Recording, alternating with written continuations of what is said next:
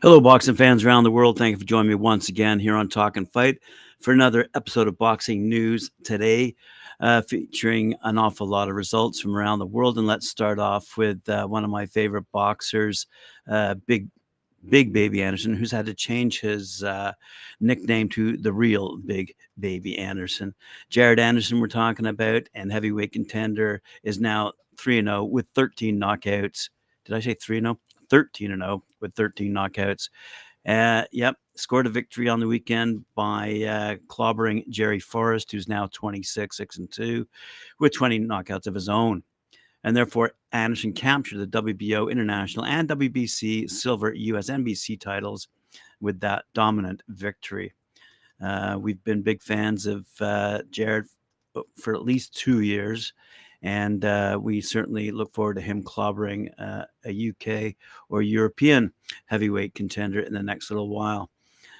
But headlining that particular card was junior welterweight contender Teofimo Lopez. He's 18-1, 13 knockouts. This was at the Madison Square Garden, and he earned a hard-earned. Let's put it this way: he won over Spanish southpaw Sandor Martin, who's now 40-3, 13 knockouts, in their 10-round final eliminator for the WBC crown. So, split decision. One judge had it 95-94 for Martin, while the other two had it 96-93. So, Lopez moves forward, though. And the former lightweight king was originally scheduled to fight Jose Pedraza, but a non-COVID-related illness forced the Puerto Rican contender to pull out of the fight. Martin immediately accepted the opportunity on 3 weeks' notice, and there you go. Great fight night. Let's have a quick look. Yes, that's right. There's one other fight I want to report on, actually two.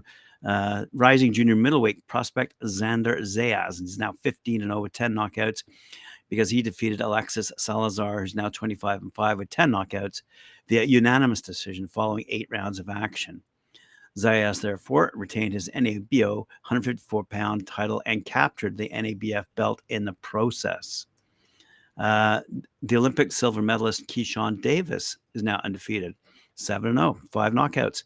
And he passed the toughest test of his career by soundly defeating 3-time world title challenger Juan Carlos Borges, 35-7-3, by the way, 21 knockouts.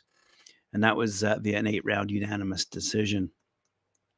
We did have a couple of fights on that undercard. I'll just mention them quickly. Irish southpaw Joe Ward is now 8-1, scored an 8-round unanimous decision against Frederick Julian. Undefeated Polish prospect Damian Knajba is now 10-0, 6 knockouts, dominated Emilio Salas en route to a TKO win at 1 minute 56 seconds of the second round. And a U.S. Olympic standout Tiger Johnson is now 7-0, 5 knockouts, scored a 5th round technical knockout victory over Mike Ohan Jr. And we were thinking Mike might have won that one, but no. Anyway, that wraps up Madison Square Garden's fight night, and quite a fight night it was indeed. Anyway, I want to move along quickly to Omaha, Nebraska, where Terence Crawford was going into a pretty big battle against David Avnesian, which we've been reporting on for the past couple of weeks, if not months. Last night, WBO welterweight champion Terence Crawford, so that would be, I guess, several nights ago. Welterweight champion Terence Crawford, 39-0, probably now 40-0, I guess, or was he 38-0 before? Anyway, 39-0, solidified his place as the pound-for-pound king of boxing with a stunning victory over David Avnesian. He's now 29-4-1 in a fight that will go down in the books of boxing history. Crawford delivered a powerful knockout punch in the 6th round, literally punching through his gloves and rendering Avnesian unconscious. And believe me, if you saw it, it was true. The guy dropped like a rock. The match was a highly anticipated matchup between two of the top welterweight fighters in the world. Crawford, the reigning WBO champion, entered the ring as a heavy favorite, but Avnesian proved to be a formidable opponent, putting up a valiant fight throughout the early rounds. But as I said, in the 6th round, Crawford unleashed a devastating blow that sent Avnesian crashing to the canvas. The force of the punch was so great that it punched a hole through Crawford's gloves, leaving the crowd in shock and awe. After the fight, Crawford spoke to reporters about the historic moment. My coach told me to keep picking my punches and keep being smart with my punch placement. I broke him down and took him out with a punch I've been working on extensively in the gym. Wow. Once he landed on the canvas, I knew all my hard work and preparation paid off, I'll say. In the co-main event, by the way, superstar from the MMA world, Chris Cyborg, is now 2-0. She defeated Gabrielle Holloway by unanimous decision in the fourth round. In a four-round bout. The fight was closely contested, with both fights putting on an impressive showing of skill and determination, but a vicious left hook to the body sent Holloway to the deck in round number 3. Holloway, though, did recover and made it to the final bell. Cyborg triumphed and remains undefeated in the boxing ranks. In the other big battle going on over in the UK in Leeds, IBF featherweight title was torn away from Josh Warrington by Luis Alberto Lopez, and shocking the crowd in the process. Lopez won the fight on tallies of 114, 114, 115, 113, and 115, 113. So it was a closely fought battle, but it was indeed bloody. Now, Lopez came into the fight as a slight underdog, mainly because he was fighting in Warrington's hometown.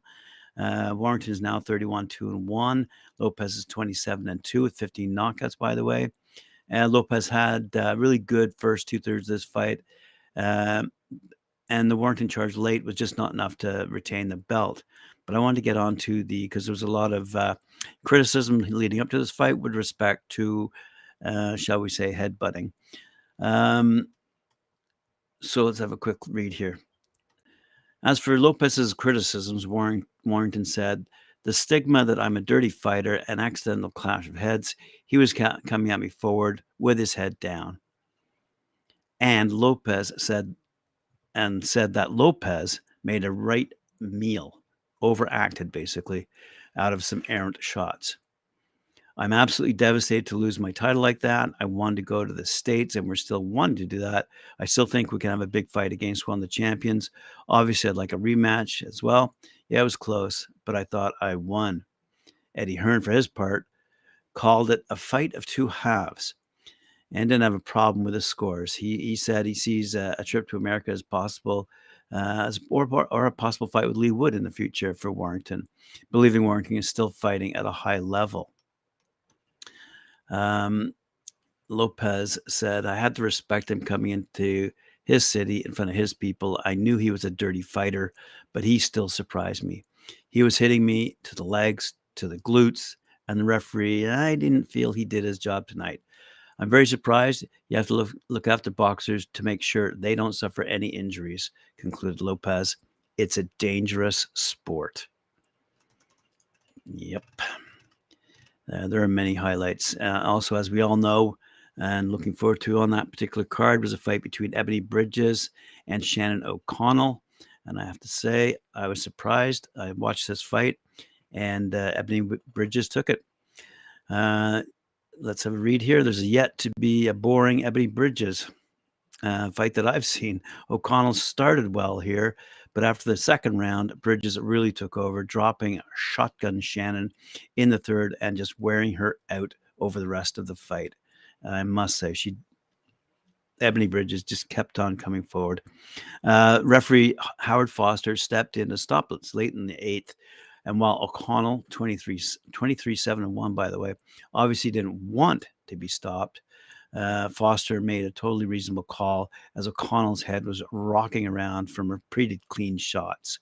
So Bridges is now 9-1 with 4 knockouts and put on a hell of a fight, and yet again has owned every opponent's boring criticism of her in the lead up to the bout.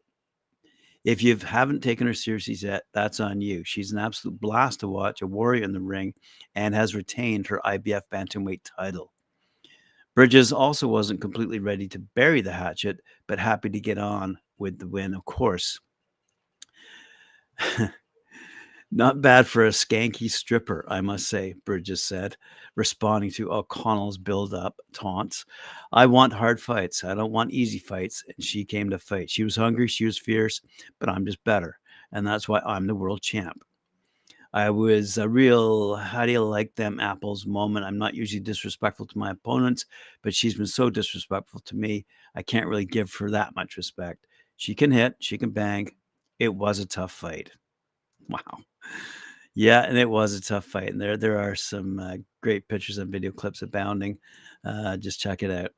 Um, Coming to Toronto, Ireland's Lee Reeves has been announced as the co-main event, at the Rebel Entertainment Centre on December 18th. Another fantastic addition to the already stacked card brought to you by Lee Baxter Promotions. Headlining the event will be Joshua Lupia. He's now 8-0, 7 knockouts, as he takes on Leonardo Tyner, 35-16-2, by the way, in an all-action and it will be all-action welterweight bout. Lee Reeves, by the way, he's 9-1, 6 knockouts, goes head-to-head with Lerone White, 6-5-1. Back in May, you might remember, Reeves won the NABF super lightweight title after dominating Sebastian Diaz Maldonado, winning his first title as a professional live on DAZN. Reeves, by the way, was tabbed by none other than Tyson Fury as the next Irish boxing superstar, and he has all of the qualities to live up to that statement. Reeves, as an amateur standout in Ireland, won 2 Irish national titles, 7 Munster championships, 7 Limerick championships during his time as an amateur. And since turning professional, the majority of Reeves' fights have been held in Canada. Reeves has been continuing to impress with his slick style that oozes confidence, and he looks to showcase this on December 18th. Good stuff. Also in that fight, you might ask, I'll tell you, Canadian super bantamweight champ Amanda Gali will be back in action. She's 6-0-1 against Luz Elena Martinez, 6-3 with 3 knockouts in an 8-round contest. Martinez is a former WBC international challenger. Also, we have Moe Azwandi, 4-1, who was 4 times a Canadian national amateur champion, and he'll look to close out the year in spectacular style against local rival Marco Parente. Current Canadian bantamweight champ Ross Milet, 7-1-1, will be getting the action underway on the night as he faces Eduardo Cruz Munoz, who's 21-18-1. No slouch, 14 knockouts and a bout scheduled for 6 rounds. Tickets, there are some tickets, I must say. If you're looking to come to Toronto, you might have a difficult time finding tickets. But if you go to Lee Baxter's site, you'll probably find that there are some platinum seats left. Elsewhere around the world, let's zip along to Miami, a little further south in Toronto. One of the most exciting fighters in the world, WBC World Cruiserweight champ, Lunga Junior Makabu, will be defending his title against WBC Silver champ Noel McCallion. That'll take place on January 21st at the Casino Miami Jai Alai. Hall of Fame promoter Don King has called the card Let Freedom Ring, Clash of Champions. These are the 2 best cruiserweights in the world, said King. We're going to give Miami and boxing fans across the country another action-packed boxing card. Makabu will show the world once again why he is number 1, and McCallion is out to prove he's the best. Wow. Makabu, he's 29-2, by the way, 25 knockouts, will defend his title for the first time in a year. He last fought January 29th of this year in Warren, Ohio, winning a split decision over Tibiso Muknu. That victory was only his second defense of his title since December 19th, 2020. After losing a close decision to Mainz Brandes in Chicago on November 10th, 2018 for the WBC Diamond Cruiserweight Championship, McCallion, for his part, rebounded to win the vacant WBC International Cruiserweight title in Miami on December 12, 2020, as he stopped Jesse Byron in the 4th round. McCallion, by the way, he's a 32-year-old from Hamburg, Germany, and he became the WBC Silver Cruiserweight champ. And his last fight, and that February 12th of this year, as he thoroughly dominated his opponent, Yuri Cambrai Kalanga, in a 12-round unanimous decision. So good stuff out of Don King, and looking forward to that fight out of Miami. But I must move along. Let's move along to sorry, I almost said the F word there. A brilliant quote out of John Fury. Okay. He says, and I quote, and this will be the end of this story with this quote. John Fury, we all know who he is. I'll retire Tommy Fury on the spot if he can't knock out Jake Paul. I'll leave it there, fans. Let's move along to Matchroom.